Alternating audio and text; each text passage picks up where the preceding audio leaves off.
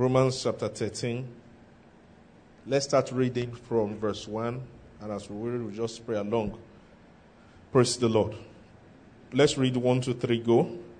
Every person is to be in subjection to the governing authorities. For there is no authority except from God, and those which exist are established by God. Let's read it once again. Every person is to be in subjection to the governing authorities, for there is no authority except from God, and those which exist are established by God. Brethren, whether we like them or not, they are established by God. Amen? Shall we say it once again? Say the government in authority. Say those in authorities. They are established by God. Say it once again. Say those in authority. They are established by God. So let's thank God because He's a wise God and He has established in His wisdom those who are there. Thank Him. Yes. Say, Lord, we thank you because in your wisdom, the wisdom of God is foolishness to men. In your wisdom, you have established those in authority. In your wisdom. They did not get there because of their political party. They did not get there because they schemed. They did not get there because of a court judgment. They got there because God established them. Brethren, let's open our mouth and say, Lord, we thank you. We thank you, Lord, for those in authority. Sometimes it doesn't feel good to our flesh. But it's not about how we feel. We just explained that earlier. That's about what God says. So God has said those in authority are established by Him. And there's no how, let's not be rational about this. Let's just believe what God has said, that indeed your word is true.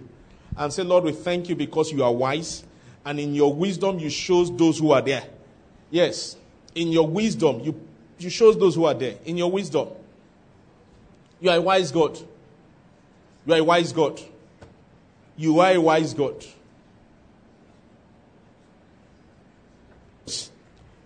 Pray for yourself. Pray for yourself. If you've been criticizing before, said things against them before, just you can repent. You can repent. You've seen from scripture today that God placed them there. You can repent. Therefore pray and say, Lord, in the name of Jesus, let pressure not make me speak against those in authority. Let pressure not make me speak. Whether tribal pressure, whether environmental pressure, economic pressure, things are not working. Lord, I pray, help me. Help me. It's your help that I need. It's your help that I need. Like Pastor was saying on Saturday, that the people there, the people in the wilderness, they had reasons to complain. They had reasons to complain. But to God, those reasons were not, they didn't hold water. Let's pray and say, Lord, irrespective of the reasons I have as an individual, you're praying for yourself now, so that I will not talk against God. Remember, it will affect your business, whether you like it or not. It will affect you in the land. Pray and say, Lord, let pressure not make me open my mouth to speak against those you have placed in authority. Let pressure not make me open my mouth to speak against them. Give me wisdom. Give me wisdom. Even when men are talking, and sometimes we are just moved to speak. Let me be moved to speak of your wisdom. Oh, that God knows what He's doing. That God knows what He's doing. Because God is wise. Lord, that is my prayer. Let us pray for ourselves and say, Lord, irrespective of the evil that is in the land, like Enoch, help me to walk with you. In the name of Jesus, pray. Help me to walk with you. Help me. Strengthen me. Enoch walked with God for 300 years. 300 years. Pray. That will be your testimony that despite the evil in the land, you walked with God. Generations will come and they will reference you. Generations will come and they say, oh, despite the evil, that man walked with God. That woman walked with God. Your children would say, my father walked with God. My father walked with God. My mother walked with God. Let that be your prayer. And say, Lord, help me. Strengthen me. Strengthen me. It will be said in your village, in your community, in your state, in this nation, that man walked with God. The same way it was remarkable and it was written down concerning Enoch that he walked with God for 300 years. It will be said of you in your office that one pleased the Lord. It will be said of you in your environment that that one pleased God. Please pray, brethren. The Lord help me. Help me. And my life will be pleasing to you. Help me that I will be a lover of righteousness. Help me that my love for righteousness daily will increase. My love for righteousness daily will increase. Please pray for yourself. That my love for righteousness daily will increase. The love for righteousness will increase. For my children, for my wife, for my husband. The love for righteousness daily will increase. Daily will increase. Pray that prayer for yourself. That I will continually love righteousness. I will love righteousness. I will not love iniquity. In the name of Jesus. I'm a lover of righteousness. I'm a lover of righteousness. I do the things that please the Lord. In the name of Jesus. When I err and the Lord shows me, I quickly ask for forgiveness. I quickly repent in the name of Jesus. Lord, that is our prayer. That will be known as men and women who walked with you. That will be known as men and women who served you. That our life will be referenced as men and women who pleased you in their days. That is our prayer. And we ask for strength to do that. And we ask for strength to do that. In the name of Jesus. Father, we bless your name forever. We give you praise. We give you praise. We bless your name. In the name of Jesus, we have prayed. I said in the name of Jesus, we have prayed. You have come today and I believe God has a word for you for today. Yes, God has a word for you. Everyone, God knew you were coming. God knows the number of people that will come today and He reserved the word for them. I'd like you to pray and say, Lord, that word that you have kept for me, send it to me this evening. That word that you have resolved, that you have reserved for me. The angels of the Lord are here to serve you. They are here to serve you. Just pray and say, Lord, send your word to me this evening. Give me that heart that understands. In the name of Jesus. Pray that prayer. And say, Lord, give me that heart. The heart that understands. Give me the ears that hear. I will hear this evening and I will understand. The word that you are sending my way this evening. My heart is open to receive it. Yes, my heart is open to receive it. So just send it to me. Correct me, rebuke me, encourage me. Set me on my feet by your word this evening. Send your servant to me this evening. Let your word come to me expressly. I receive understanding. I receive understanding this evening. As you send your words to me. Father, we give you praise forever. Glory to Jesus. Glory to Jesus. Open your mouth and just thank Him. Thank Him because indeed He has heard you. He has heard your prayer for the nation. He has heard your prayer for yourself. And indeed, because He according to His will, is granting them. Father, we bless you. Thank you, Lord, for what you do amongst your people this evening. We give you praise forever. In the name of Jesus, we have prayed. The Lord is good. All the time. I said the Lord is good. If you believe it, give me an amen. Amen. If you believe it, turn to your neighbor and tell the person, the Lord indeed is good. Turn to somebody and say, do you recognize that? That the Lord is good. Turn to another person and say, the Lord indeed is good. Say, do you recognize it? Do you recognize it's the Most High? Ask somebody, do you recognize that He is the Most High? Father, we thank you. In your presence we stand again today, ready to receive, that is to drink a new measure of your Spirit. Lord, we give you praise. In Jesus' name we have prayed. Amen. We drink understanding from your fountain. Amen. We drink wisdom, Lord, from your fountain. Amen. We drink insight from your fountain. Amen. Because we know you release these things freely to us, we declare as follows. Let's go. I declare that the Lord has given me the spirit of wisdom and revelation in the knowledge of Him. And I'm being filled with the knowledge of His will, in all spiritual wisdom and understanding. As a result of this, I'm walking in a manner worthy of the Lord. I'm pleasing Him in all respects. I'm bearing fruit in every good work, and I'm increasing in the knowledge of God. Now again, I incline my ears to His word. The word is entering my heart. It is giving me light and direction. It is healing me in every area. and is making me more and more like the Lord Jesus. In the name of Jesus Christ. Amen. Amen. I said amen. Understanding that is your portion in a new measure today in the name of Jesus. Amen. Healing in every area is your portion in the name of Jesus Christ. Amen. Before you sit down, please open your Bibles quickly. I want us to read a portion of the scriptures.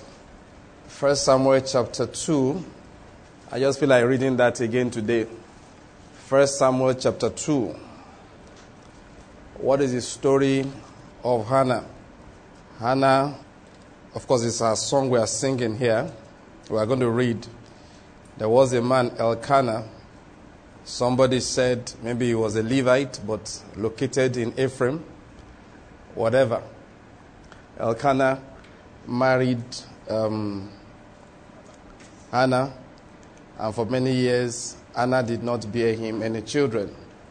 And then Elkanah married Peninnah, and for many years, Peninnah continued to bear him children. And she made the life of Hannah miserable. We know the story. Hannah went to pray. She cried from the bottom of her heart, and God answered her prayer.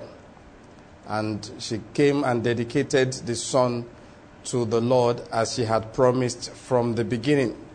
The reason she gave that promise is a whole story in itself. The reason why God led her through that pathway so that she will make that discovery and make the necessary correction in her life is a whole story in itself. And we must never forget it. God, in Anna's case, aligned her life for the purpose for which He created her. Everybody was born to bring something into this earth. That is what people don't understand. Whether you're a man or a woman, you were born, you were created to bring something into the earth. The first thing you bring is a representation of the nature of God. I hope you're getting my point. That's the first thing. That is, people, the Bible says concerning God, that nobody has seen Him, but the only begotten Son has made Him known. I don't know whether you got that revelation there. That is, nobody has seen God the Father, but Jesus had made Him known. That is, Jesus had caused people to recognize Him. Please follow it. Philip said, show us the Father. I said, what is up with you? Are you all right? You have been with me all this while, and you are still making certain statements. That is, nobody who has come to know me should ever say, show us the Father. Do you get my point? That is, what do you want to see the Father for? It's not people to recognize Him. If you say, okay, show me the president, you want to be sure that next time you see him, you know who the president is. That anything you want to see in the Father is well represented in me. First thing we bring into this earth is what? That image of God the Father. All right? Which, of course, is manifested in Christ Jesus. As we are reflecting Christ, we are reflecting the Father. That's the first thing, okay? The number two is that in the midst of that, God uses us to bring different things of all kinds, different things of all kinds into the earth.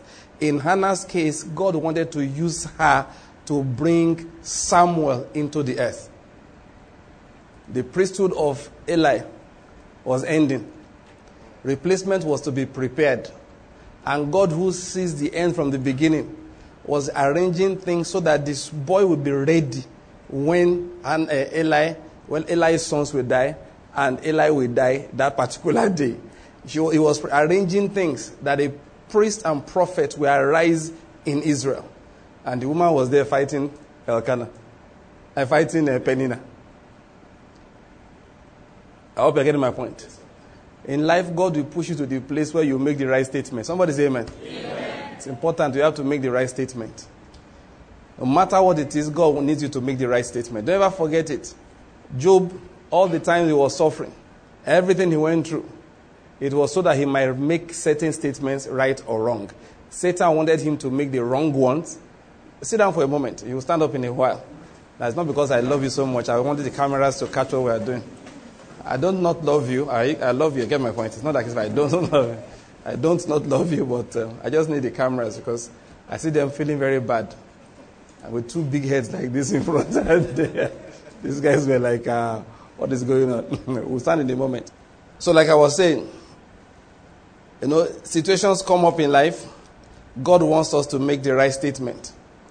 Like we're teaching on Saturday, there's what is called acceptable words. You must learn and you must pray that God will teach you acceptable words. Words that are acceptable in His sight. It's not just anything you can say and you get away with it. It's not everything you say that has, gives the result that you need. There are times people utter words and it's having the direct opposite of the effect that they wanted it to have. Do you understand my point? I remember a woman once said she harassed her husband until the man did something that she wanted him to do, like lose weight or something. And I looked at her and said, thank God I was harassing you. I said, yeah, oh foolish Galatian. Who has bewitched you? I said, maybe you didn't marry a real husband. All these men I know, the more you harass him about his weight, the more he gains weight. If you want him to stop gaining weight, stop talking about it. Or you go and meet him and kneel down and say, my husband, I loved you so much when you were very slim. I still love you more now as you are plentier. However, it's a desire of my soul.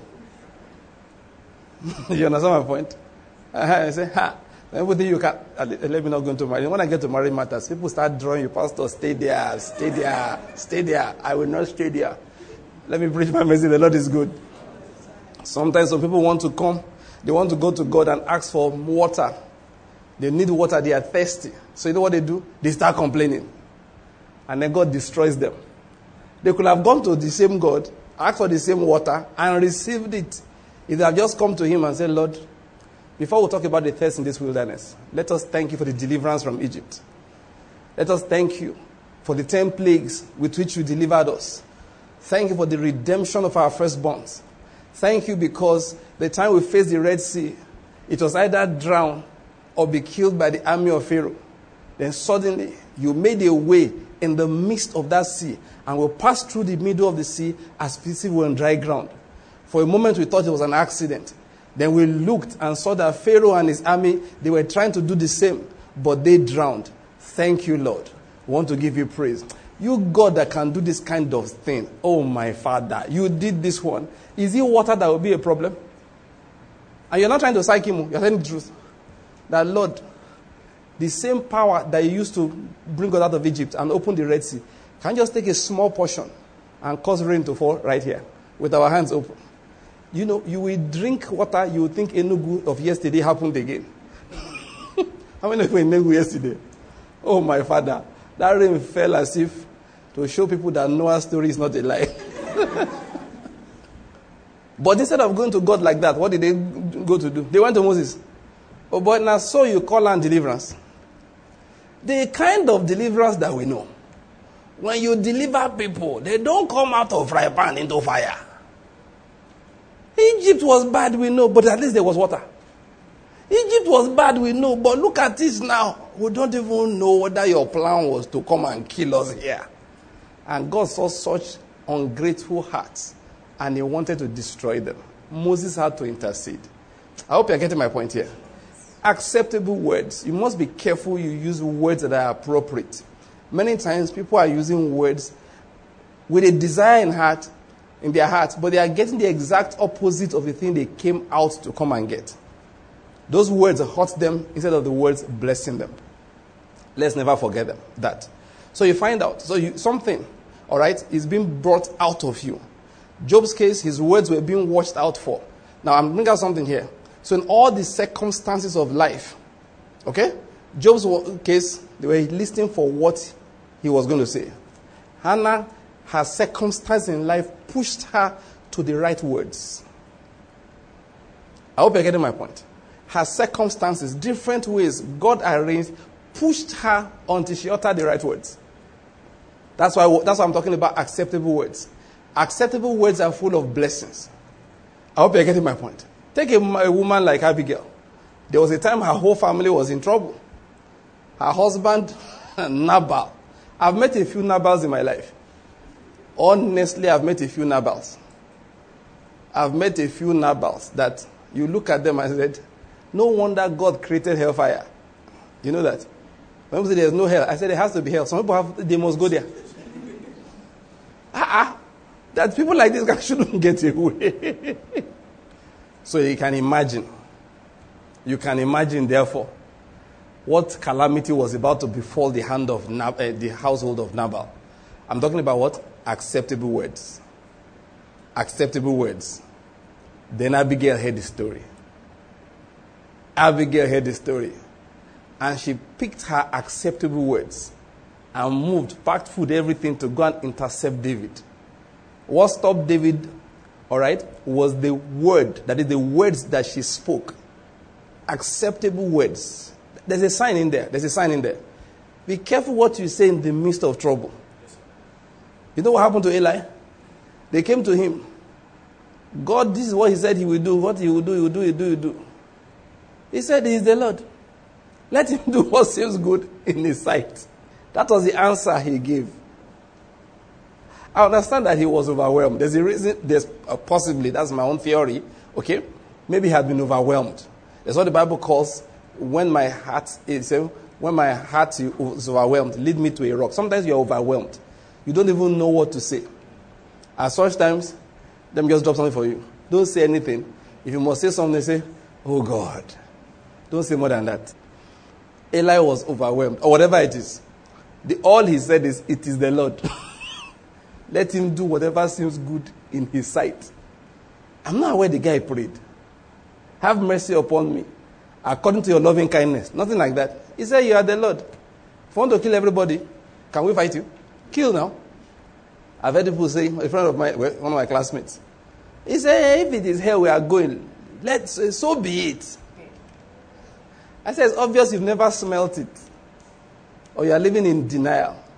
They are acceptable words. You have simply said, if what you are saying is true, may I find out the truth one day? Because I think God is afraid to send people to hell. No, he's not. He wouldn't enjoy it, but he will do it. In fact, he has already programmed, he doesn't have to do anything. Hell time, it sucks people in. People with the right magnetic pole will get sucked into the other end. We are talking about what? Acceptable words. All right. So, life squeezes people. That's the point I'm making. Life squeezes people. And God wants every situation in our lives to squeeze us into uttering the right words. Back to the story of Hannah. Hannah spoke the right words. And you know what? God works miracles. What did I say? God works miracles. You know, we've been talking about the Lord for some time, and I want to continue talking about him again today.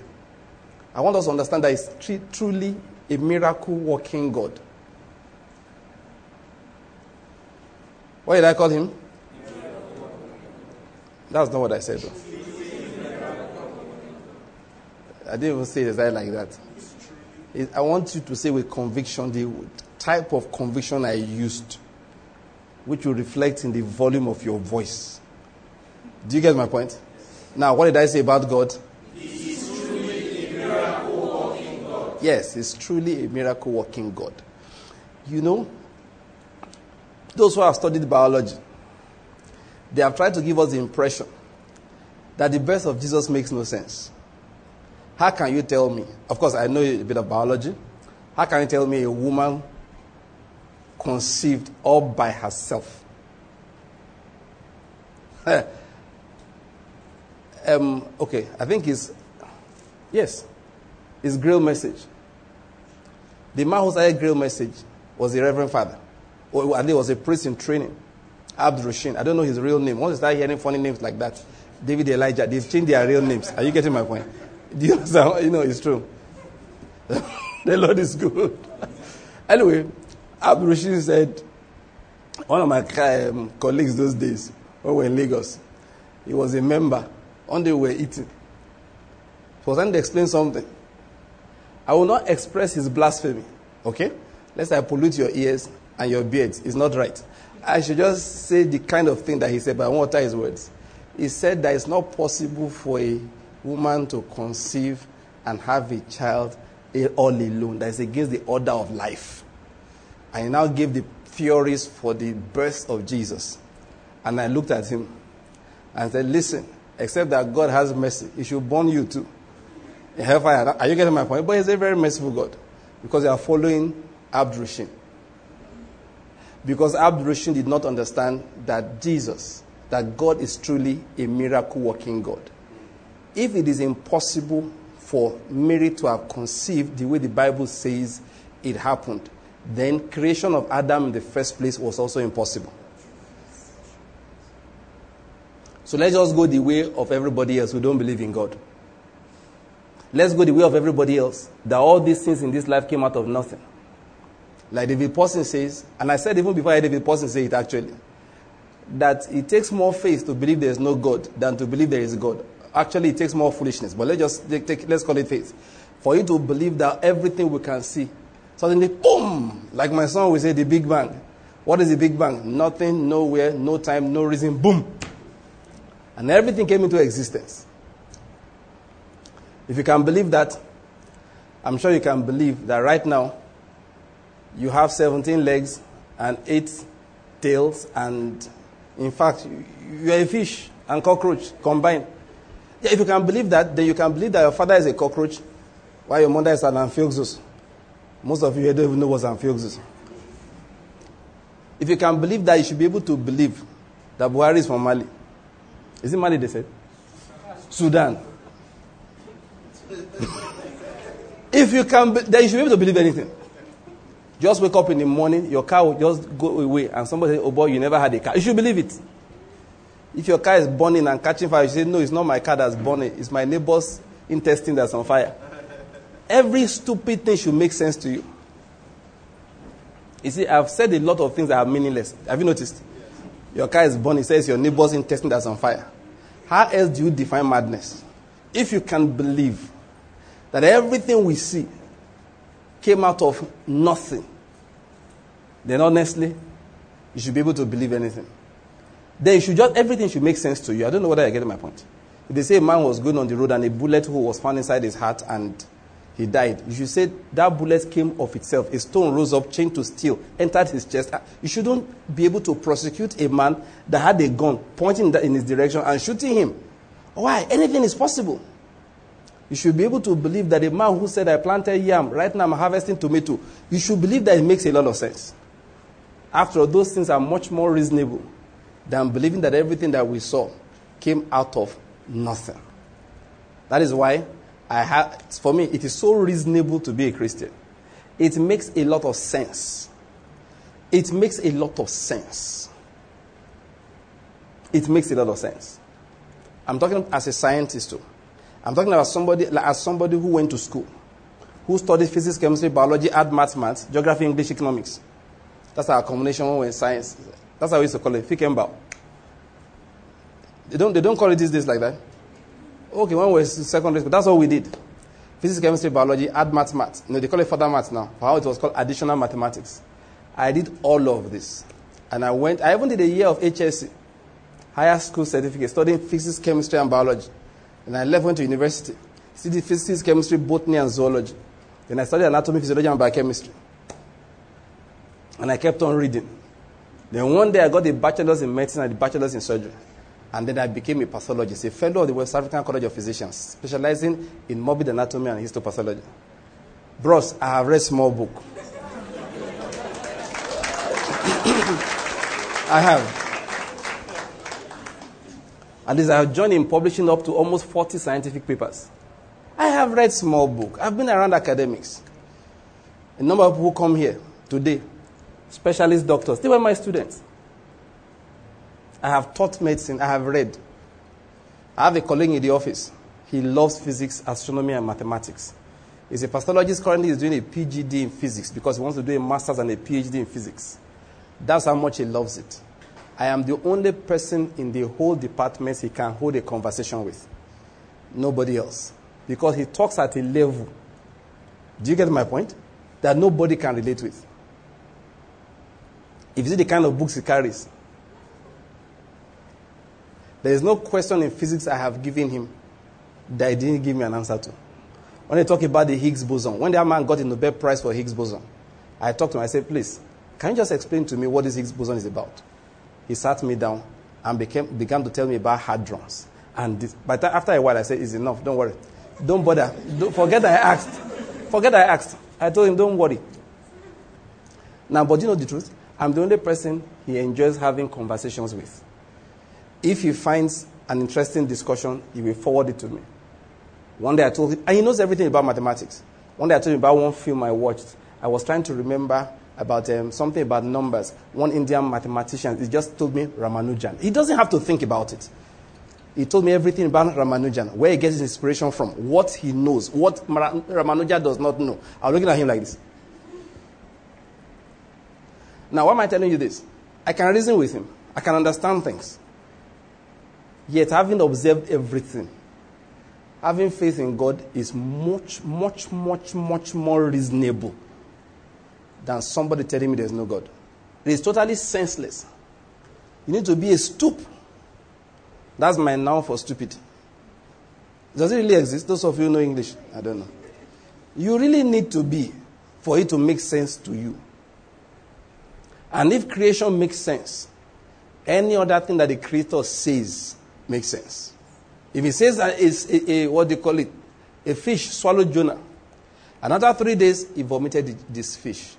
He vomited the man, yes, Jonah. He vomited Jonah. It's unlikely. It's infrequent. It rarely happens. But if the Creator says it did, then it did. And like one man says, if he says it's Jonah that swallowed the fish, I will believe it too. Because with him, nothing shall be impossible. As a matter of fact.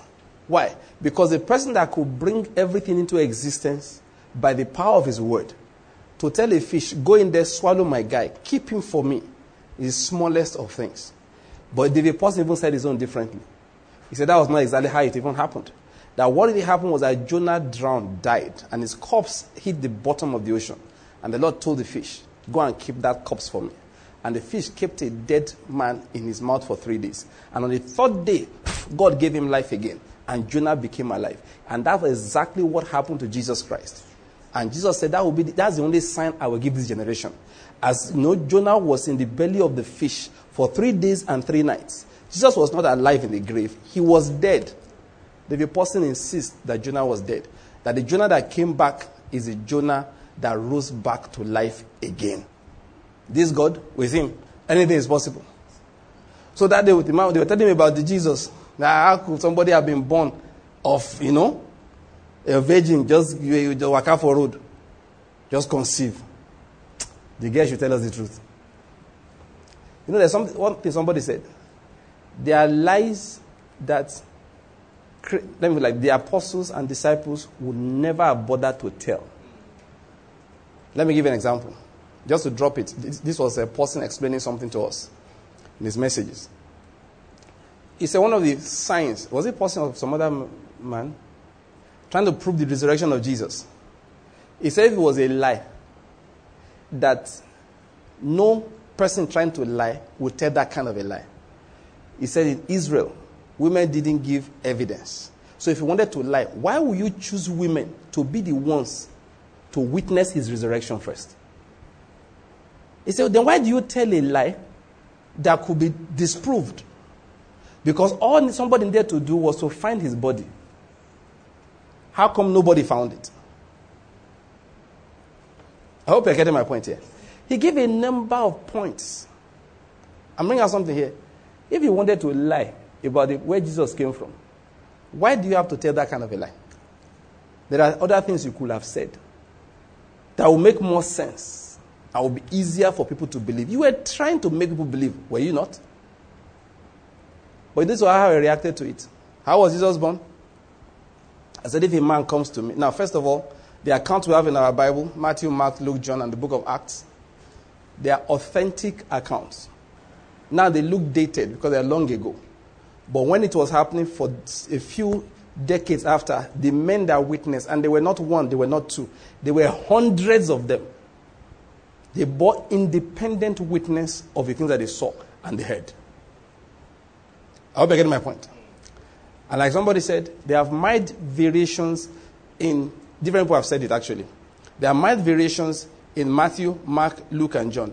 And that is proof that they were telling the truth. That if everybody said exactly the same thing, they were lying.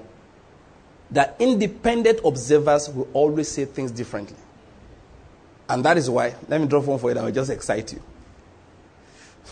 I like to drop it once in a while. That is why one man will say Jesus was crucified and 2 other people were brought and crucified with him. Another one said 2 were crucified, then Jesus was brought. And what is the truth? John told the truth. This is the truth. John said they were crucified with him, others. Literally.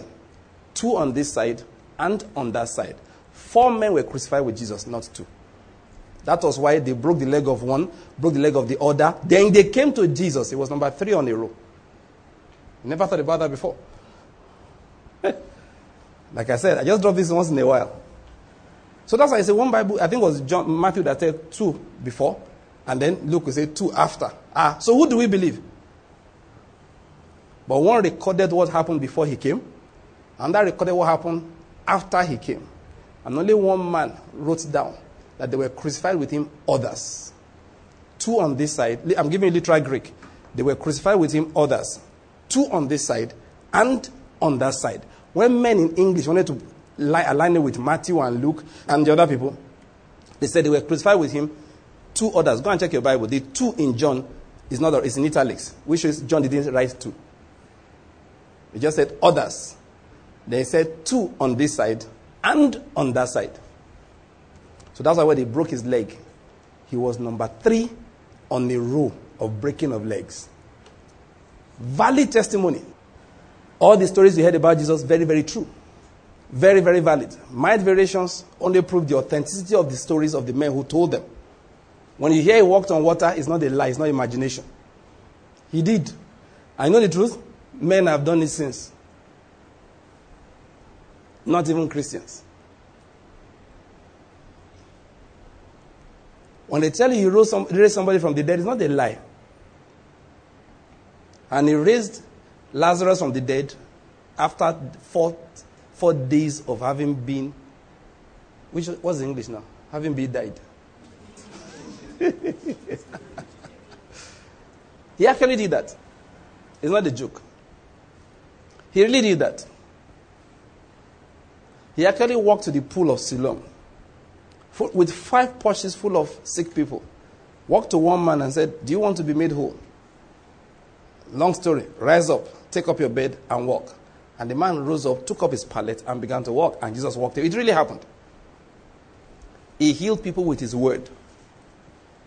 The widow of Nain, the son just died. In the morning, this was later in the day, they went to go and bury the young man. Called him back to life. Jairus' daughter just died like an hour or less before he came. Called her back to life. And Lazarus, which was the height of it, 4 days, he called him back to life. Now listen to me. Was he born of a virgin? Listen, if anybody does half of these things and told me he was pollinated, I will believe it. You hear what I said? I'm not talking about born of a woman now. Pollination. You say my father was passing by and he sneezed. And a droplet fell on flower. And I came out of the petals after 3.5 weeks. And you raised Lazarus from the dead. Trust me, I will believe you. Trust me, I will believe you. I've reasoned about it very well. I'm one person that, look, nobody can say something is not possible. What is not possible? Do you know? When Niels Bohr, those of you know physics, brought up this, you don't know enough physics. If you know enough physics, you know there is nothing we are saying in spiritual matters that don't make sense. Go and read about what is called quantum entanglement. You will know everything makes sense. I was watching the story the other day of Albert Einstein and the argument he used to have with Niels Bohr because he did not believe in the theory of quantum physics. Yet as of today, they are trying to make what they call quantum computers.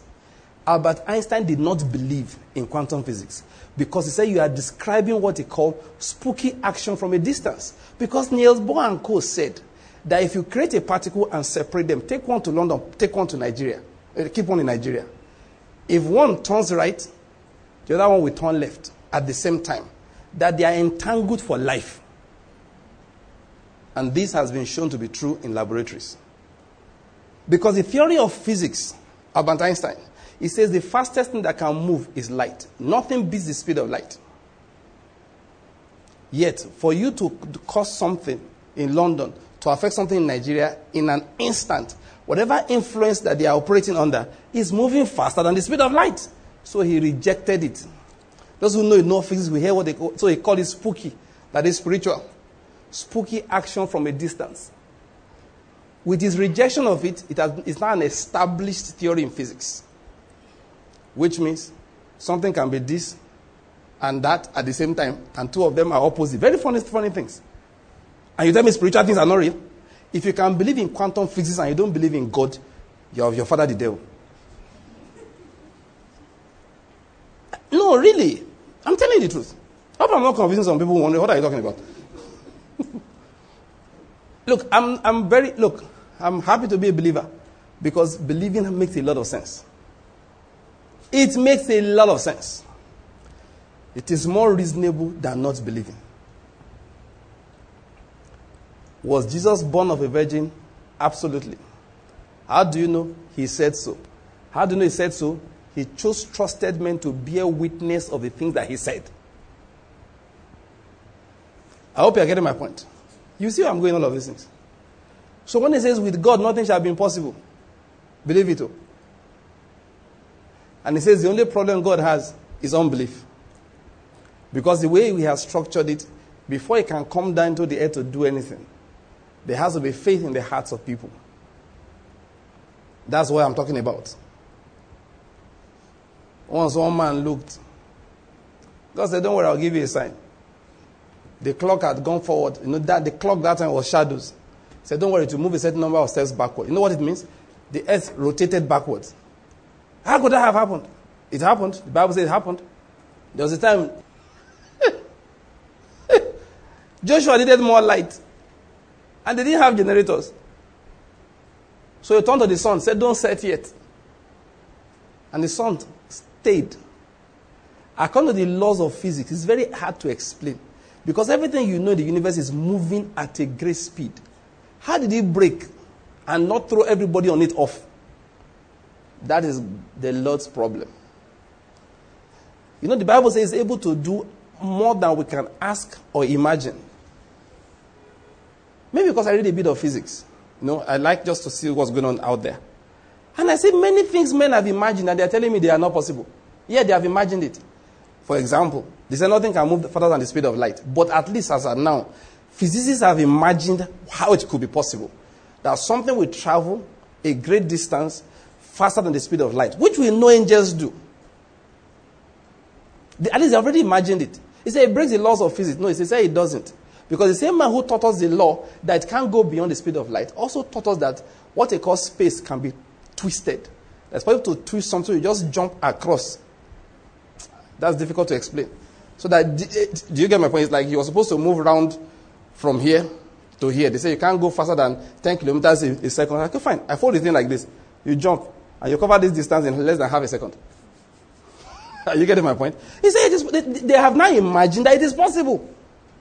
So when angels move from one end of the universe to another in a flash, in an instant, physics, that according to the laws of physics, is actually possible because they said they need to know how to bend what they call space-time. Being a Christian is so reasonable, I can't be anything else. Because at least everything begins to make sense. The God that I serve, with him, everything is what? Possible. Nobody should think he went to school. Come and confound me. I will tell you didn't go to enough school. If you went, you will have discovered faith. The school you went to is higher school certificate. And because you came from a village in Arodis, you just assumed that that's all the knowledge there is. Have you ever heard a story of one Yoruba man that went from his village to Lagos? He went to Marina and he saw high buildings. He said, nah. The guy will throw this one, if they throw something. He said, Lamidi at home cannot throw half of this. You know what it means to throw? Those days, now you have masons, people who serve mason. They have men who throw mud.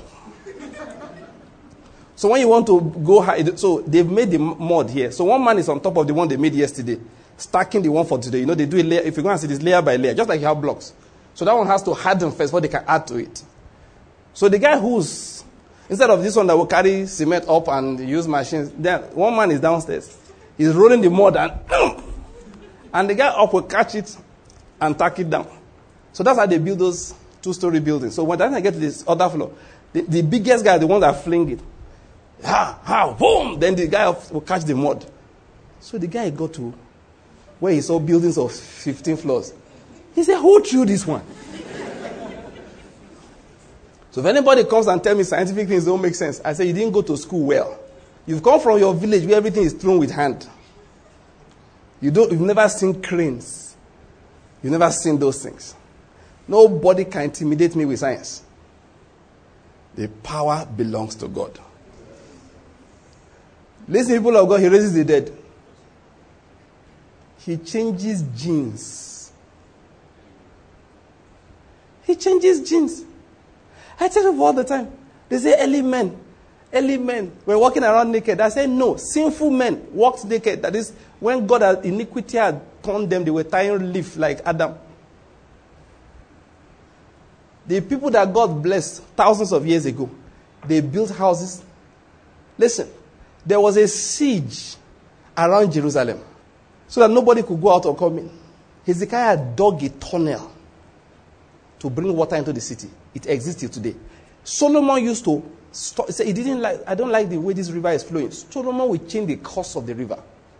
And my teacher in secondary school explained to me that Solomon had electricity. And I was like, how is that possible? You are carrying this thing too far. Of course, that one I did not accept. Until many years later, I watched a story on archaeology. And from one of these deep sites, they brought out what could only have been an electric cell. A cylinder of copper with a lead rod inside a pot.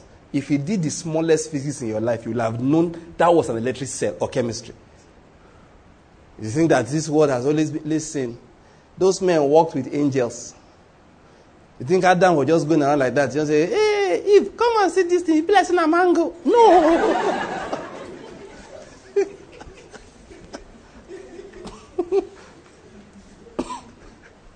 You think Adam was a fool? No. He was a baby in quotes, quite all right. But he was educated.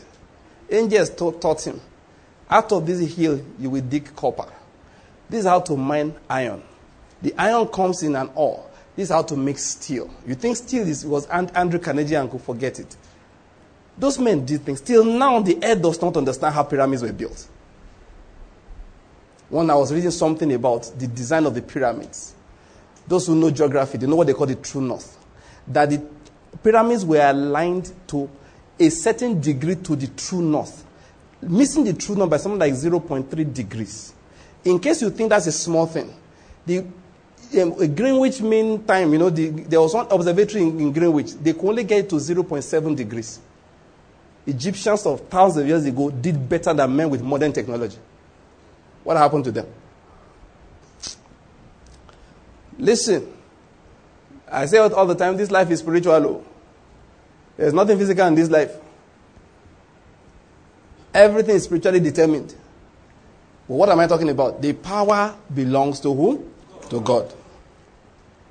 He still creates till today. He creates till today. When I read biological science and all of that, I just read something, I just laugh. This is a lie. Let me not stay in that direction. This has to be a lie. You are talking because you just assume these things came out of nothing. If you know the structure of DNA, you know it could not have come out of nothing. Men who didn't believe in God, who studied enough biology, physics, they put it together and said, no, this is not possible. To come out of nothing, they say it's not possible. But they don't believe in God, though. So where did they come from? They say it came from outer space. I said, it makes sense. The Lord is enthroned in the heavens. That's what the Bible says. It came from outer space. What am I going to say? Creation is still going on till today. So dead kidneys, new ones can grow. It's not a big deal with God. Did you get what I'm going to say? Doctors say he can't do anything. That's his problem. And I tell Christians, just go down, lie down before him, in front of him, and say, Lord, this is where it's paining me. Just take the words I have brought from the Spirit to you this evening. That is in your heart, just know with God, everything is what? Possible. I heard the testimony of a man whose HIV was cured with baptism. Did you hear what I said? The Lord said, go and get washed. They dipped him in water, came out. The man who dipped him in water was like Jesus. He did not know who he was. That is Jesus and that man in the pool. They didn't know each other. He went there looking for, they said baptism. The Holy Spirit told him. I need to cure you of something you don't even know about. You don't know what's going on. Then something made him go for a test, and he found that he was HIV positive. The Lord told him in a dream, don't worry, go for baptism. Told him the specific place to go. They dipped him in water somewhere in Lagos Island. He came out of the place cleansed. I believe it. So people say, how is it possible? That's your problem. I believe it. The God I said, let me drop something for you. Do you know he has cured a lot of people? They never knew they were sick. That one, I have no doubt concerning. He has cured people that were not even aware they were sick. Listen, why I was talking about, I don't know why I was talking about people who said that early men were like this. Human genes went wrong one day. In the beginning, it was not so. And the genetic mutations that made troubles come upon the earth are not spontaneous. Jesus said, an enemy has done this. Genes don't go rogue for nothing. You may not know the cause, but there is a cause. Oh, by the way, the cause is not the witch in the village. Because anytime you talk about a cause, all those who are after you, I don't preach that rubbish preaching. No. The preacher I preach, which is the word of God, is that those who are after you, their arrows will enter their own hearts. That's what the Bible says. I don't need to be going after them. Do you get what I'm going to explain? Let God settle them. The Bible says the glory of God will be your rare reward. That word reward actually properly translated is rare guard. You know why it says you'll be your rare guard? That you don't need to know what's going on behind. Many of the preaching we preach, chase enemies. He said, let your prayer be your rear guard. Let your vigilance be your rear guard. The Bible says it's the glory of God that will be your rear guard. So if you don't like me, do you know what? It's your problem. I like one thing Kenneth Hagin said once he finished preaching, the man ran after him. Preacher, I want to talk to you. So he stopped. What is it? I want you to know I've been to maybe all your services. I don't like your preaching. I don't believe anything you have said. He's been coming for all the meetings, though. So Kenneth was looking at him like this. I want you to know I don't like you. I don't believe anything you say. Kenneth looked at him and said, that's your problem, not mine. And he turned and continued walking. See, the man started laughing. I said, you know what, you are right. It's my problem. Yeah, the man confessed. Hey, it's my problem, apparently. Met a young man once. I went somewhere. He saw me. He said, you're Pastor Banky? I said, yes. He said, I listened to you on radio. I said, oh, that's nice. He said, I find myself disagreeing with you a lot of times. I said, that's where life is now. Nobody can agree with anybody all the time. And I continued what I was doing as if he didn't say anything. The boy got the point. I think I came out of New Heaven to come and be arguing with you. Who are you? The Lord is good. Treat your so-called enemies like that. There are people that don't want you to make progress. That's their problem. It's their problem.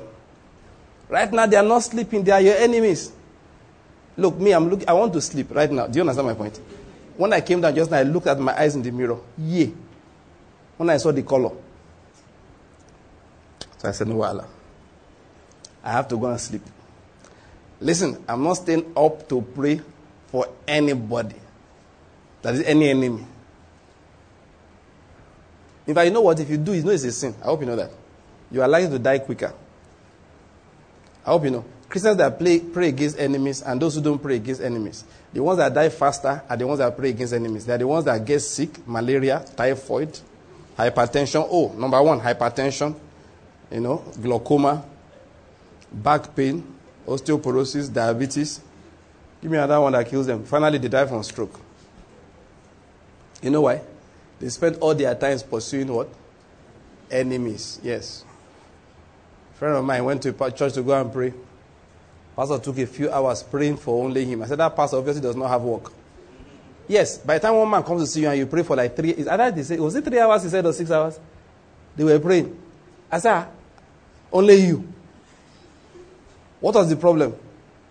The man said he wanted to do deliverance of all the road he passes through from here to Onitsha. Because the guy used to go and do business in Onitsha. So he went to the pastor. Said she come for deliverance prayer. And this is your portion if you go for such prayer. Just listen to what will happen to you. So let me tell you how they prayed for you that day. They prayed from Enugu to 90 Mile. I'm not joking. That was like 15 minutes or 30 minutes. Then from 90 Mile to where? Oji River. Then they broke the power of the devil between Oji River and Oka. Oka to NYC camp. They were busy. From there to Toll Gate. Then from Toll Gate, they finally reached Opa-Eweka. So did the deliverance. Lasted like 3 hours. Whether it's 3 or 6 hours, some of the two. Not less than 3. Not less than 3 told me that day. When they finished the prayer, he said, Pastor Banky, let me not lie to you. He said, I felt sick. He said, I was so sick, I thought I was going to die. I'm giving you his words. The man is a pastor today. He said, I was so sick, I thought I was going to die. That day I laughed. I said, my brother, Fela Anikulapo Kuti is your prophet. What do I mean? I said, Fela had prophesied. Trouble sleep, Yango go wake up. Waiting in the fire. Balava. You see what I'm saying?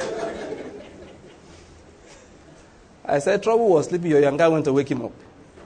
I said, God has gone to show you. Say you want your own glory, your power, your prayer to be your rear guard. He said, fight your battle, let me see now. The demon said, thank you, Lord. They gave thanks, opportunity to beat a Christian. They beat the sons of Sceva him. You know they call sons of Sceva? Yeah, they did to him what they did to the sons of Sceva. They beat him very well. He said, bros, he told me, he said, I thought I was going to die. So next time you see deliverance prayer, keep away. That's a portion of anybody listening to me still going for deliverance prayer. You will think you are going to. Don't worry, you will not die. But after that, you will believe me. You will know what David said. Before I was afflicted, I went astray. But now I believe Pastor Banky. Telling me the truth about the word of God. Forget your enemies. Nonsense. I'm sure people have jammed rock because of me. I'm not even aware. You know what? If I get too aware of too many things, I get too distracted from what I'm supposed to be doing. So when I say everything has a cost, that's what I'm talking about. It's not about that. I mean sin in the atmosphere causes genes to derail. But there's what is called the power of resurrection. And that's my message. I said everything I was saying to let you know that spiritual power is scientific. It's scientific. It treats things. There's no disease God does not treat. And there's nothing he does not create anew. I hope you're getting my point. The one that was blind, that Jesus healed, that was born blind. There are different kinds of blindness. There are some who are born blind. If you remove the eyes, you wouldn't see anything, a lot of them, inside there. That was why Jesus said, let's create a new one. How did you make the first guy that day? The angel said, you took clay and formed every part of him from clay. He said, good, let's do it again. So he took clay and spat on the clay, made nice potty out of it, applied to his eyes.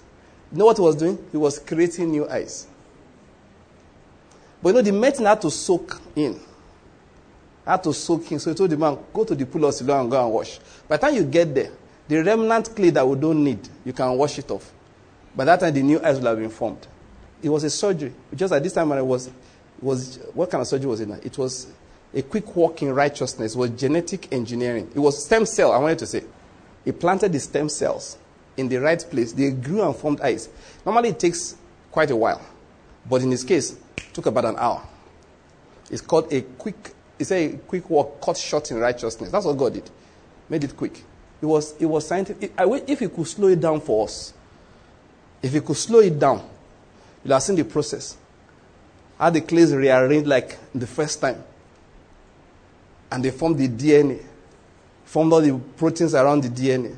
Wrapped the nuclear membrane. They began to divide. Sense spindles there and there. And they began to sense, where are we? They say, we're in the eyes. We form eyes. Yeah, that's how it works. So scientists are trying to do things like that today. It's pure science. Jesus did it. You know what? He's still doing it till now. Many diseases in human beings, you call them degenerations. Like Parkinson's disease, a part of the brain goes away, doesn't work anymore. So scientists are trying to say they can implant small fetal parts of the human being they can cause to grow again. Push it in there. Let's see whether it will grow the things that are dead. Why am I telling the story? Because Jesus does it every day. I say, these people are very funny. Something I do every day, they say I don't exist. I don't have power. Listen, there's nothing he doesn't cure. There's no missing parts he does not create. That's what I'm going to explain. He said, their problem? Oh, unbelief. Listen, let's read that portion. No, we're supposed to read, right? I want to give a small preamble. I feel like talking about the Lord again. Nothing shall be impossible with him. You know he stops bullets. Yeah, he does. There are bombs that don't go off simply because they say, what is wrong with you? That's not where the bomb is supposed to be. Say, no weapon that is formed against you shall do what? Prosper. You know, sometimes these biblical words, they are so biblical. You don't realize how real. What it means is that no gun fired in your direction shall go off. To prosper means to do what you are supposed to do. So a prospering gun is one that fires without jamming. That's a gun that's prospered. A prospering bomb is one that explodes as detonated and kills who it was targeted at. You know what he said? If it's targeted at you, it will not prosper. I hope you're getting my point. Let me say it to you again. No weapon fashioned against you shall prosper. Amen. You must understand this one. They fashioned it directed against you. That is, it was custom made. If the custom made one will not work, what about the general one? It also will not work. Let me say to you again. No weapon fashioned against you shall prosper. Amen. Feel like digressing again? We're going to read. Your food will not kill you in Jesus' name. Amen. Eat with thanksgiving. I ban you from today to be reading label up and down. You came from a poor village, you live on a poor street, and you are checking cholesterol. Who gave you cholesterol first? See, Nigerians say they are calorie counters. Listen, I'm a counter of thanksgiving. I said I'm what? That's what I do. I give thanks. And nobody will toss me to and fro with every wind of doctrine. God has taught me something long ago. Every food I look out, that is focused on for health, it hurts me.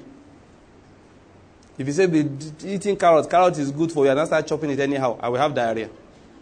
And it won't be normal diarrhea. It will be yellow diarrhea that lasts for 2 weeks. That one it hasn't happened before, but I won't let it happen because I learned my lesson.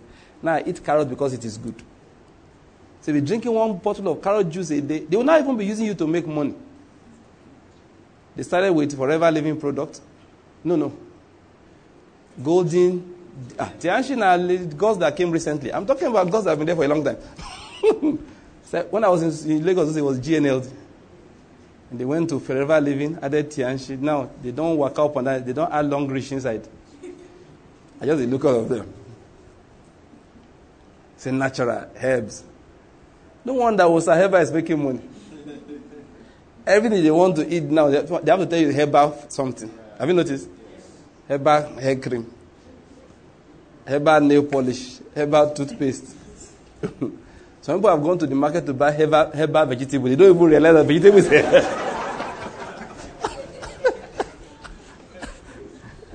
They have been so taken over by this herbal thing. They were telling them that buy this ugu is herbal ugu. They will tell no, it's better than the other one. You'll be looking at that. Is it not a herb in itself? Some have glorified Chinese medicine. Adults drinking ginseng. Look at human beings. I will just laugh. Let me give you the word of God. Any food that's set before you, said do what? Receive it. Thanksgiving. That's it. Whatever is not inside, with thanksgiving in the heart, it will be created. Say amen. Amen.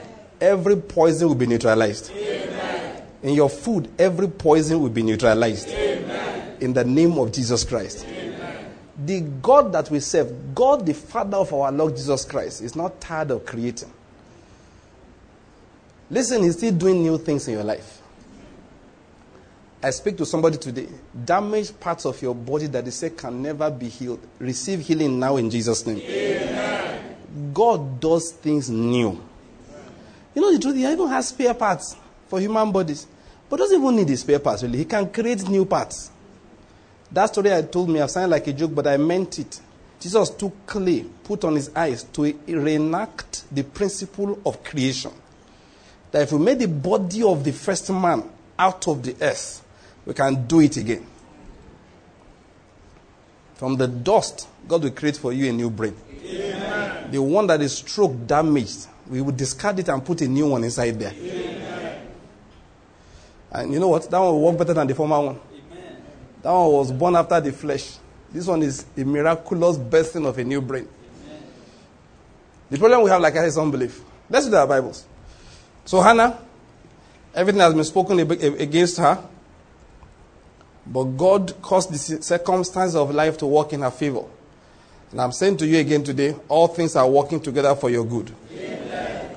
All things are working together for your good. Amen. No matter how bad they have been, in the midst of your adversity, you will discover the power of God. Amen. The Bible used to tell us that Abraham built an altar and called upon the name of the Lord. Go and check it. Most of the times it's after a major event. Like somebody took his wife. And God delivered. Listen, Abimelech, powerful man. Pharaoh, powerful man. They took his wife and God delivered her without him doing anything about it physically. Then he'll go and build an altar and call upon the name of the Lord. There was an altar he built after Isaac, came back from the dead, as it were. That altar was called Jehovah. That place was named Jehovah Jireh. What I'm trying to say is that every experience allows him to discover the name of God, to discover the power of God. I hope you're getting my point. Listen, every trouble of your life that you have experienced, this is God's plan for it. In it, you will discover his glory. Amen. Say amen, please. Oh. Amen. Anna had her troubles, but at the end of the day, she had her victory. And thousands of years later, I've not seen anybody name their daughter Penina. Any Penina in your neighborhood? If you know one, come and tell me. Come here, I've never seen Penina before. But I've seen all kinds of Hannahs. Some men almost call themselves Hannah. I've seen Hannah men. Yes. Hannah Barbara.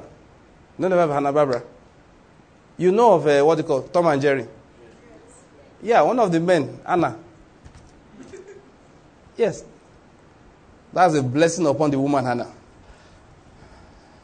Then Hannah prayed and said, my heart exalts in the Lord.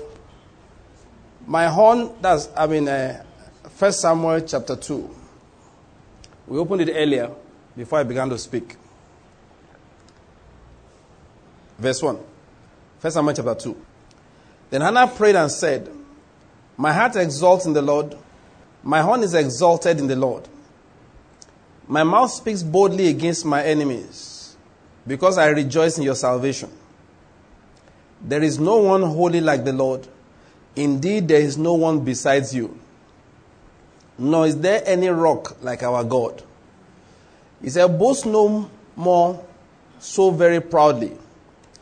Do not let arrogance come out of your mouth. For the Lord is a God of knowledge, and with him actions are weighed. The bows of the mighty are shattered, but the feeble guard on strength.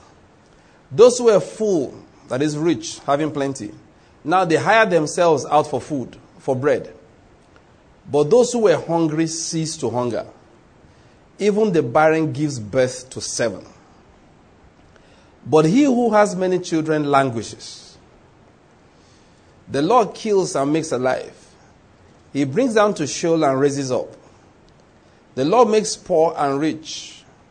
He brings low, he also exalts. He raises the poor from the dust. He lifts the needy from the ash heap, to make them sit with nobles and inherit a seat of honor. For the pillars of the earth are the Lord's, and he sets the world on them. He keeps the feet of his godly ones, but the wicked ones are silenced in darkness. For not by might shall a man prevail. Those who contend with the Lord will be shattered. Against them he will thunder in the heavens. He will judge the ends of the earth. He will give strength to his king and will exalt the horn of his anointed. Just to read that last portion then. Elkanah went to his house at Ramah, but the boy ministered to the Lord before Eli the priest. Now we've just read this portion to see what a woman discovered in the midst, that is, as a result of God's glory showing up in the midst of her troubles. It was showing to us again that there is none like the Lord. There is nothing anyone can boast of. Do you understand? But that is that he has as power that can sustain him. And most importantly, those who are feeble, verse 4, it said the feeble get on strength. Have you ever heard the meaning of this expression before? Those that wait on the Lord will renew their strength. The way most Christians interpret it is this: that you will fast and pray. Praying is good, amen? Fasting is good, amen? Christian fasting, I don't mean hunger strike. Christian fasting is good, amen? Yeah, it is good. Somebody should wait on the Lord. Take time out to focus on Him. It's good. But that was not what the Bible was calling waiting on the Lord. When it says those that wait on the Lord will renew their strength, what it was saying is this: everything one wants to do in life, he has a source of power that he wants to do it through. I hope you're getting my point here. He has a source of power. It can be, I need money, the banks are with me, my father is rich, I have savings. Savings is the source of power. Are you getting my point? That's what they mean. That's strength. I have experience using the bank. That's strength. My father is rich. That is strength. I know how to take advantage of the stock market. That is strength. Okay? But when it says those who wait on the Lord shall renew their strength, what it means is that the time will come, the wealth of your family will fail you. A time will come, your knowledge will fail you. A time will come, the banks will disappoint you when you need them the most. A time will come that many things that you depend on will fail. But those who depend on God, literally that word wait, I read the man, he analyzed it, Greek scholar. He said it is taken from the word that's used to make thread. That is, when you want to make, if you take a piece of thread, you understand? If you check it, it has many fibers in it, you can tease them apart. That to make a strong one, you keep winding one on top of another. Like the Bible said, a threefold cord cannot be easily broken. That's how you make strong ropes. So you want to make a rope. You say you keep on winding small threads, they become thicker and thicker. So that's the meaning of the word weight. That weight, what the Bible was saying is this: where do you get strength from? That's what they were saying. That those who wait upon the Lord, that is, those who derive their strength by weaving themselves with the Almighty. I hope you're getting my point. They are the ones that renew their strength. What does that mean? Anytime. You can ask my wife, we have this discussion a lot of times. Anything that is like, maybe, this thing worked very well, let's do it again. I say, I know God, it will fail next time. Yeah, that's how He does it with me. It will fail next time. Because what is happening is that you are now thinking the source of strength is that thing that He used to bless you today. And God is jealous. You know what they call jealous? Yeah, jealous. Oh, God is jealous. I'm not the one that called Him jealous. So. You know who called Him jealous? He called Himself. If you ever look at anything as if that is where strength comes from, that thing will fail. That thing will fail. That thing will fail. I've learned something. Before I do anything, I go and find things I know how to do, like what it looks like I know how to do. Let me give an example. Time to travel. There are statements you don't hear from my mouth. The roads are dangerous. Flying is safe. If I say it, I know how God will react. The roads are dangerous. Flying is safe. God will say, okay. That's where you like it. And when He loves you so much, He will put a lot of people in jeopardy because of you. You know Job. Many people died just because of Job. And they said they were working for Job.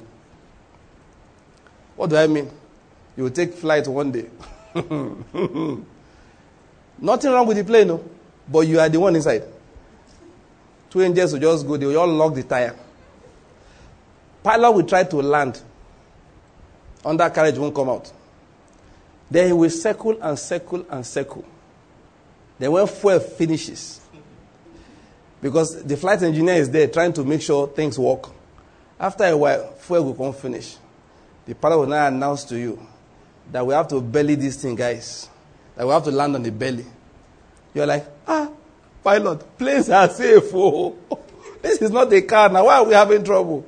What did they worry you? What do you want me to do? They now start praying. Father, in the name... Of course, by that time, you know what airports would have done? They would have gone to collect all the fire trucks. That's what they do. They line the runway waiting for you to land. When you look out of the window, they see... Fing, fing, fing. It's angels playing with you. Angels are using you to play. In fact, one of our sisters said that this is a joke, that the pilot just told them something. Pilot just tried to sound calm. He said when they landed, that when she saw fire trucks, what happened? That's what God does with children. So you will see fire trucks like this. But then you'll be praying, in the name of Jesus. I'm like Mount Zion, I cannot be moved. In the name of Jesus. As the mountains surround Jerusalem, so the Lord surrounds his people. No evil shall prosper. You will quote all kinds of scriptures. The Lord is my shepherd. By Christ I have redemption. You will quote scripture that apply and the ones that don't apply. You will quote everything. No. He said, behold, it is I. In the name of Jesus. If it's you, Lord, bid me to come. You will quote all kinds of scriptures. You know what's happening? The angels are laughing. Finally, as the pilot wants to make an approach for landing on his belly, you just hear, as the entire carriage will come out. You now say, everybody calm down, the tires are working now. You now land normally. And so they tell you, flying is safe. Say, warn yourself. That's why you start declaring, safety is of the Lord. Safety is of the Lord. Last time I had to travel, I check out. Me and, Emeka here, we discussed and discussed. Finally, I said, look, I'm going by road, Joe. He said, go by road. I said, what would you want me to do? I don't want to miss my flight out of the country. So be sure everything I arrived. I went and paid for Sienna, sat inside, reached Lagos, and I came back the same way. That's when it dawned on me that I had not been on that road in 6 years. And the last time I took the road was for the same purpose, not to miss an international flight by around 10 p.m. at night. One of my friends said, you like road before? I said, I like road. I'm just not afraid. Not because I'm not afraid, though. See this flesh? They fear like normal. But I just make up my mind, I will not take any action based on fear. I reasoned about it. I said, Bank, if you are not afraid, how will you do this journey? Everything put together. You will go by this road. I said, yeah, by road we shall go. I'm telling you. That's when it dawned on me that I had not been on Lagos road in 6 years straight. I said, wow. When I was driving, I said, wow, this part of Nigeria. I've not been there. And I've been to Lagos a lot of times. When we had to use the road, we use the board. Okay, thank God. They now close the airport. What do you now want me to do? Some people, when they are abusing government, they are abusing is their fear that's talking. What's wrong with this government? Why can't they bring wrong way that was made in heaven? They went and used the one made by human beings. That's why it is failing. You will abuse government from now to tomorrow. Abuse them all you want. You will still praise them by December. Just watch it. But you know why they are talking like that? They are afraid. They are afraid. They are afraid. Like I said, there are statements I can't make them. Air is safe. Road is dangerous. Because anytime I'm not with you, there is danger. But if I'm with you, though you walk through the valley of the shadow of death, there are times, there are things I do personally. I just take encouragement from my friends. A man like Pastor Courage. And he said, one day he called me, say, they are planning to have a ministers' conference in Maiduguri. In my mind, I said, Barky, you are going to Maiduguri. In my mind, this man, why will you do this to me? But of course, he doesn't think about it. So, we're going to have the conference in Maiduguri. You know what? I can never refuse to follow him to anywhere. Do you know why? He goes there. There are things you do. You are making statements to undermine the faith of your friends. You don't get my point. If Pastor Corey invites me to Sokoto and I say I can't go because I'm afraid, do you know what I'm telling him? I don't know whether you are catching it. Last time there was one big crisis. Around the time they arrested Nnamdi Kanu, they wanted to arrest Nnamdi Kanu that time before he disappeared. My mother called me because it's Nnamdi Kanu and that is Eastern Nigeria. I answered. No, it's my sister that called actually. Pastor. I said, Alpha, how are you? I'm fine. And after my sister sent a message, I just knew when two sisters send a message about how you are at a time, only one person is responsible, your mother. I knew it was my mother. I don't know whether I spoke with her or I spoke with one of my sisters. Later I told my mother, I said, you are afraid. I said, if it's prayer, better continue praying it. I said, because the day you guys were checking on me, I was in my hotel room in Sokoto. You were trying to check how I'm doing in Enugu. I was in my hotel room in Sokoto. I laid down that day. Pinnacle guest, I just had a smile. Say, if these people have an idea,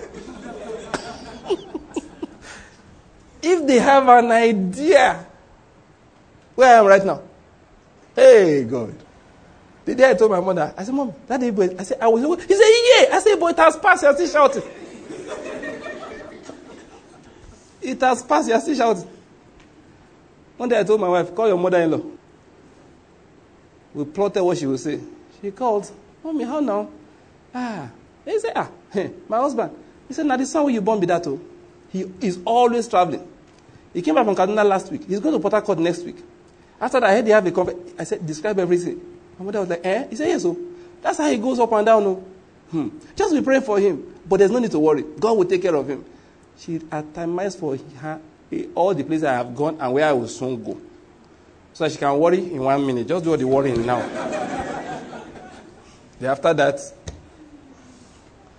listen to me. Don't think I always feel very, very confident. No, just that's what faith is. There are times I just look. Last time Israel and I were going to Kaduna. That was when kidnapped, I said, what will I now do now? Will I now refuse to go? They said, go and go by train. I wanted to go by train. They were going to we're going to go by train. Except that the train was going to arrive 5 p.m. The program was starting by 5. When will you leave the train station? The taxi man took us from the airport. I said, boy, face Kaduna. The taxi man is a Muslim. He's not afraid. Me, I will not be the one that's afraid. I beg, let's go. My mother-in-law calls, Hey, Waka. You have gone to Kaduna again. Please, take the train. I said, Mommy, no problem. When I reach back to Enugu, how are you? I'm fine. You're back in Enugu very, very well. You come back? Yes. I told her, I said, Mommy, do you know who I take and resemble? This Waka, let me leave it there. She knew what I was talking about. I said, will I sit down and not move? So Kaduna, we have a program. I want to go. Because one man wants to kidnap me. God punish kidnapper. I'm going my way. It's true now. What am I trying to say? Safety is of the Lord. I will not let fear. He said, those that wait upon the Lord. That's what it means. An aeroplane cannot keep me. People have died in aeroplanes before. And you know a number. I hope you're getting my point. Yes, you know some of them. Listen, God is your keeper. Did you hear what I said? Yes, He's the keeper of our lives. And like I said before, death is not an accident. There's no experience in the life of a believer that's an accident, actually. There's none. There is none. There is none. Life is always trying to take glory from our God. But we must return the glory to Him in our lives. Those who wait on the Lord will renew their strength. Anna said it to us here.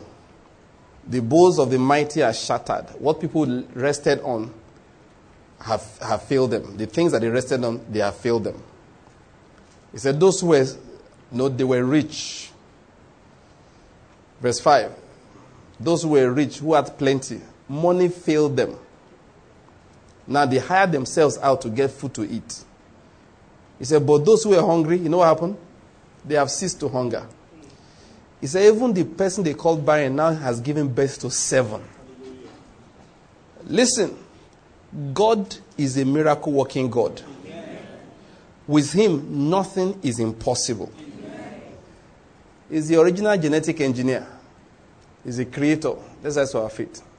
He creates things. He heals bodies. He defends people. He restores people. He's the giver of strength. He's a giver of fruitfulness. He's the one that makes us fruitful in life. It's not the circumstance of our life. It is God. Let's just worship Him for a moment. Let's just worship Him in our own ways. Each person just say, Lord, I recognize. As I was speaking, I know the Lord was speaking to somebody. The Lord was speaking to somebody. The Lord was speaking to somebody. There's a portion in your life where you need to recognize Him again. There is a portion in your life where you need to recognize Him again. See, from the rising of the sun, the Bible says, to the setting thereof, the name of the Lord will be praised. In my life, the name of the Lord will be praised. In my circumstances, the name of the Lord will be praised. There is none like our God. Let's open Psalm 113, everybody. Let's quickly read it. Let's just read that. We'll close with it. Psalm 113. Are we ready? I will read verse 1, you read verse 2, and then we'll read like that until we end it in verse 9. We'll read verse 9 together, all of us. Praise, O servants of the Lord. Praise the name of the Lord. Verse 2. From this time forth and forever. Verse 3. From the rising of the sun to its setting, the name of the Lord is to be praised. Verse 4. The Lord is high above all nations.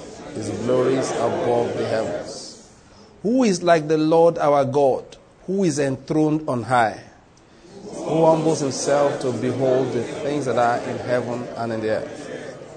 He raises the poor from the dust and lifts the needy from the ash heap to make them sit with princes, the princes of his people. Let me read verse 7 again.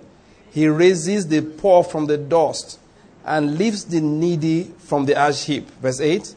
To make them sit with princes, with the princes of his people. Let's read verse 9 together.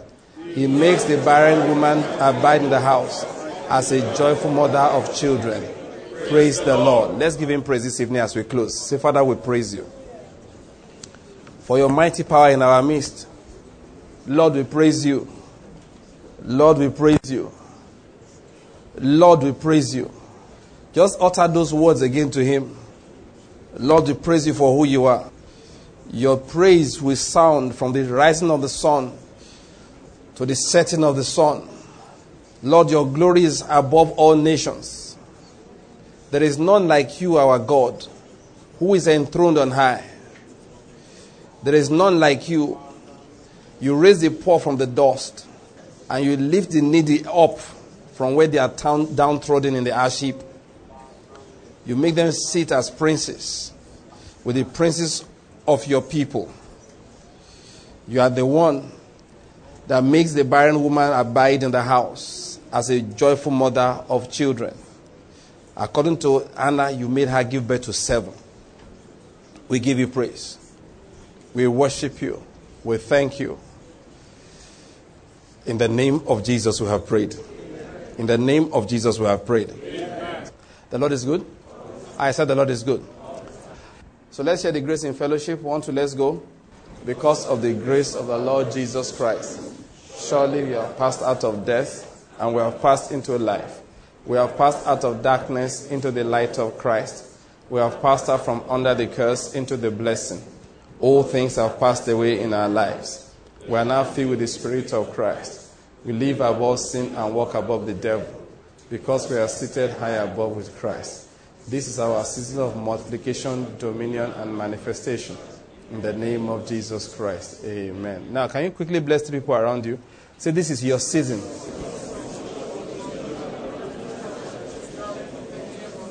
Two more people. Just bless somebody. Say, this is your season of multiplication, dominion, and manifestation.